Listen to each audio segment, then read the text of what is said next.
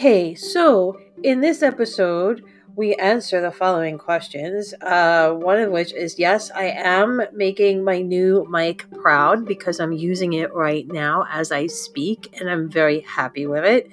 So hopefully, we will have a very long podcasting relationship until I find something better. I didn't say that. Sorry, guy. As for the water question, that will be covered in the next section of the podcast. And I still have not found a decent substitute for my headlines in the Weekly World News. I am still searching for this. So, on with the podcast.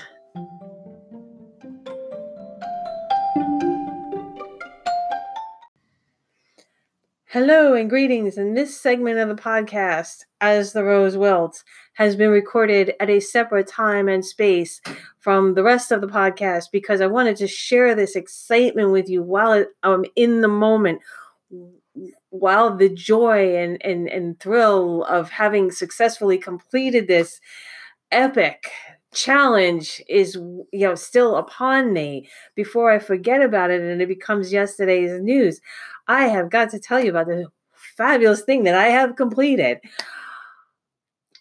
February 19th, the day after President's Day, we started a 30-day water challenge at work. And that doesn't sound so bad. 30 days drinking water, except that it was 30 days of drinking a gallon of water a day, which translates into 128 ounces of water a day, about just under 4 liters for you folks who are metrically inclined a day, which translates into 16 8-ounce cups of water a day, or 8 16-ounce bottles of water a day, 4 32-ounce bottles of water a day, about 6.5 20-ounce bottles of water a day. Getting the picture? Yeah, it was a lot of water. And what I noticed about that was that after like the first day or two, I didn't want to drink any more water. I got to, okay, maybe it was more than the first day or so, but it was definitely like by the end of the first week, I did not want to drink any more water. It was not, I don't know. It was so weird because it was a challenge, and like there were a bunch of us who all kicked in $5 each for the challenge, with the premise that at the end of the 30 days, whoever hadn't given up and quit would split the pot. We also did get a very nice Camelback water bottle for our efforts, so the $5 was not a total loss. I have a really neat Camelback water bottle as a result that I would not have had otherwise. However, if you have ever tried to force yourself to drink 128 ounces of water a day, it is not easy. It is not fun.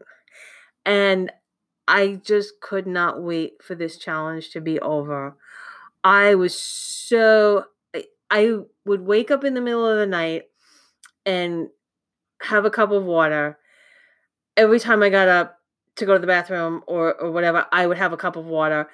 I timed my water so that I would have 16 to 24 ounces before I walked out the door to go to work in the morning, leaving sufficient time between my last cup of water and my departure from the house, because God forbid I left the house on a full bladder and got stuck on the number 7 train, which is not unknown to happen. I would have been screwed. I would have been very wet and screwed.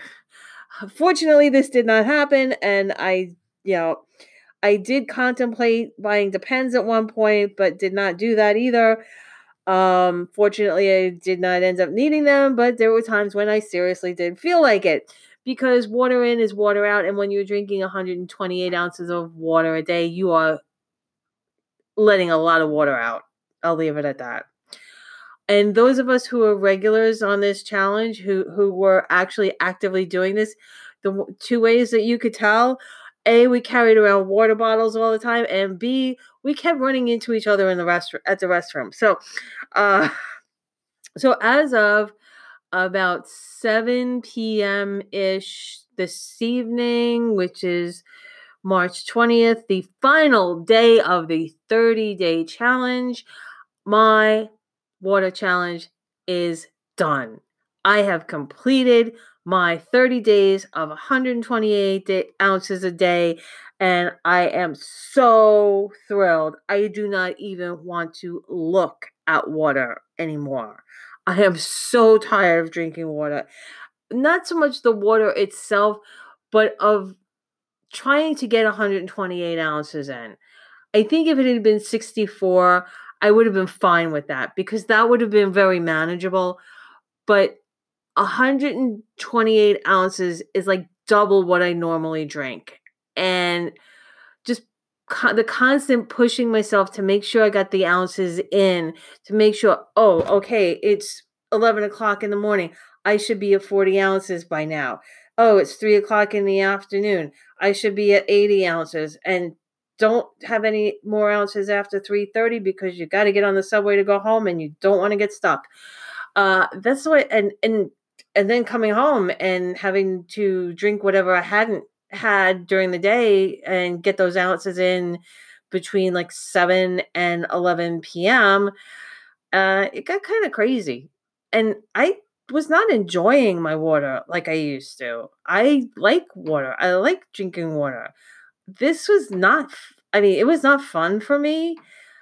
As far as the health benefits of getting all this water and how much better I'm supposed to feel getting all this water, and this could be because I'm already get enough water normally, but does my skin have a more healthy glow? Not that I can see. Um, do I is my skin more not dry? I don't see that either. Have I lost weight? No. So all of these benefits of staying hydrated, I guess I was doing a pretty okay job of it before the challenge because I noticed no change, except that I had to pee an awful lot more than usual. So, with that said, the excitement is here. I am so finished with drinking water that I think tomorrow morning I will wake up and I will have, maybe I'll have some rum for breakfast or anything that's not water, not coconut water, not hint water, not, you know, raspberry water, not lemon water, not any water, no water at all. It's going to be a no water at all Thursday because I am full to the brim. So I wanted to share that with you before I lost the moment. So my water challenge, gallon a day, 30 days, successfully completed. And at some point after this has been recorded, when every last one of us who was still standing at the end of the challenge, which presumably we should find out tomorrow, which will be Thursday the 21st, I will know what I've won, how many people were still standing, and I will never do this again. You can quote me on this. I will never put myself through 128 ounces of water a day for 30 days unless there is over a $1,000 prize. Okay? Anything short of $1,000, I ain't subjecting myself to this again. But it was a good experience. It was a shared, we had shared camaraderie among those of us who were going through it. So it did have some non-water benefits. It had some social benefits, which was great, but not doing it again. You can quote me. Ain't happening.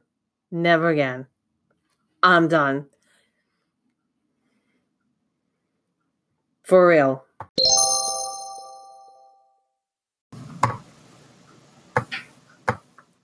Oh, the fun just never ends. So, about a week ago, I noticed that one of my cats had lost a lower fang tooth. So, I somehow managed to corner her after about 30 minutes of chasing her all over my apartment and crawling under things and into spaces that my body just was not meant to fit into. And magically got her into a carrier with probably 30 minutes. Okay? That was pretty good because I was anticipating it to be a lot worse. So we get to the vet and he gave her a sedative before he examined her so that he would be able to open her mouth and examine everything that was going on. And it was determined that in addition to antibiotics and her regular shots, which she hasn't had in a while, 4, possibly 5 teeth need to be removed surgically. So much for my tax refund. Last year, a similar thing. I say that because last year a similar situation occurred with my other cat. It's almost like they planned this stuff between the two of them. Like, oh, you got a tax refund? You were thinking of buying yourself a new 50-inch TV? I wasn't. Psych, I don't think so. You're going to spend it on vet bills. So 10 days of antibiotics, not a big deal with her because she's a foodie and I was able to mix it in with her food and feed her separately every morning. And that was actually a lot easier than I thought it was going to be. I thought I was going to have to grab her, throw a pill down her mouth and all that stuff. She took the antibiotics like a trooper, no problem. However, fast forward to 2 days ago, this past Friday, which was supposed to be surgery day. I say supposed to be because as of today, 2 days later, it still hasn't happened because I can't get her into the carrier. Nope. Luna the lunatic is not having any of this stuff. This is not because I didn't try. Oh, no. No. I tried. I spent an hour and a half on Friday in a closed 9 by 11 bedroom trying to get her out from under one piece of bedroom furniture and only to have her take off in another direction and run under another piece of bedroom furniture. She went from under the bed to under the tall dresser to under the mirror dresser, under in by the door area to the backyard, out from there, under a dresser, she just kept going all over the place. Gently prodding her in the ass with a Swiffer duster. I told you it was gently prodding. I didn't use anything sharp or too terrible. I used a Swiffer duster, the long one. Or grabbing her by the scruff of the neck and trying to get her into the carrier that way didn't work because once I would get her a grab on her, she'd bolt and fly off in another direction. And after not having eaten for 12 hours because they can't eat for at least 12 hours before surgery, you'd think that food would work. Nope. She wasn't having any of it. She just would not come out. She would go out from under one thing only to go out and into under another thing. So I did, however, realize that I can crawl under the bed much further than I thought would be possible and get out from under it. I also learned that I need to vacuum under the bed just a little bit more often. So as of today, the appointment needs to be rescheduled. She wouldn't go anywhere near me until around 10 o'clock last night. And then only after I sat through 2 hours watching YouTube bird videos for cats on the big screen for her. So, yeah, fun Saturday night for sure. I have a feeling that's not quite what they mean when they say chick flicks. I did, however, eventually get to switch over to live PD refunds on A&E, and as of this podcast. She is actually letting me pet her. She's not, I did get the equivalent of a cat condo, which is actually a dog carrier for small dogs, but let's not tell them it's not a cat condo because I'll never get her in there. So stay tuned for the next episode when hopefully we find out that Luna has gone to the vet. Otherwise, I'm going to be going to the psych ward.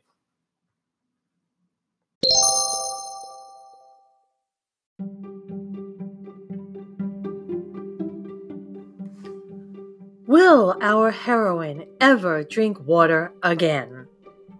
Will she ever get her cat into the carrier? Will she become addicted to YouTube bird videos for cats?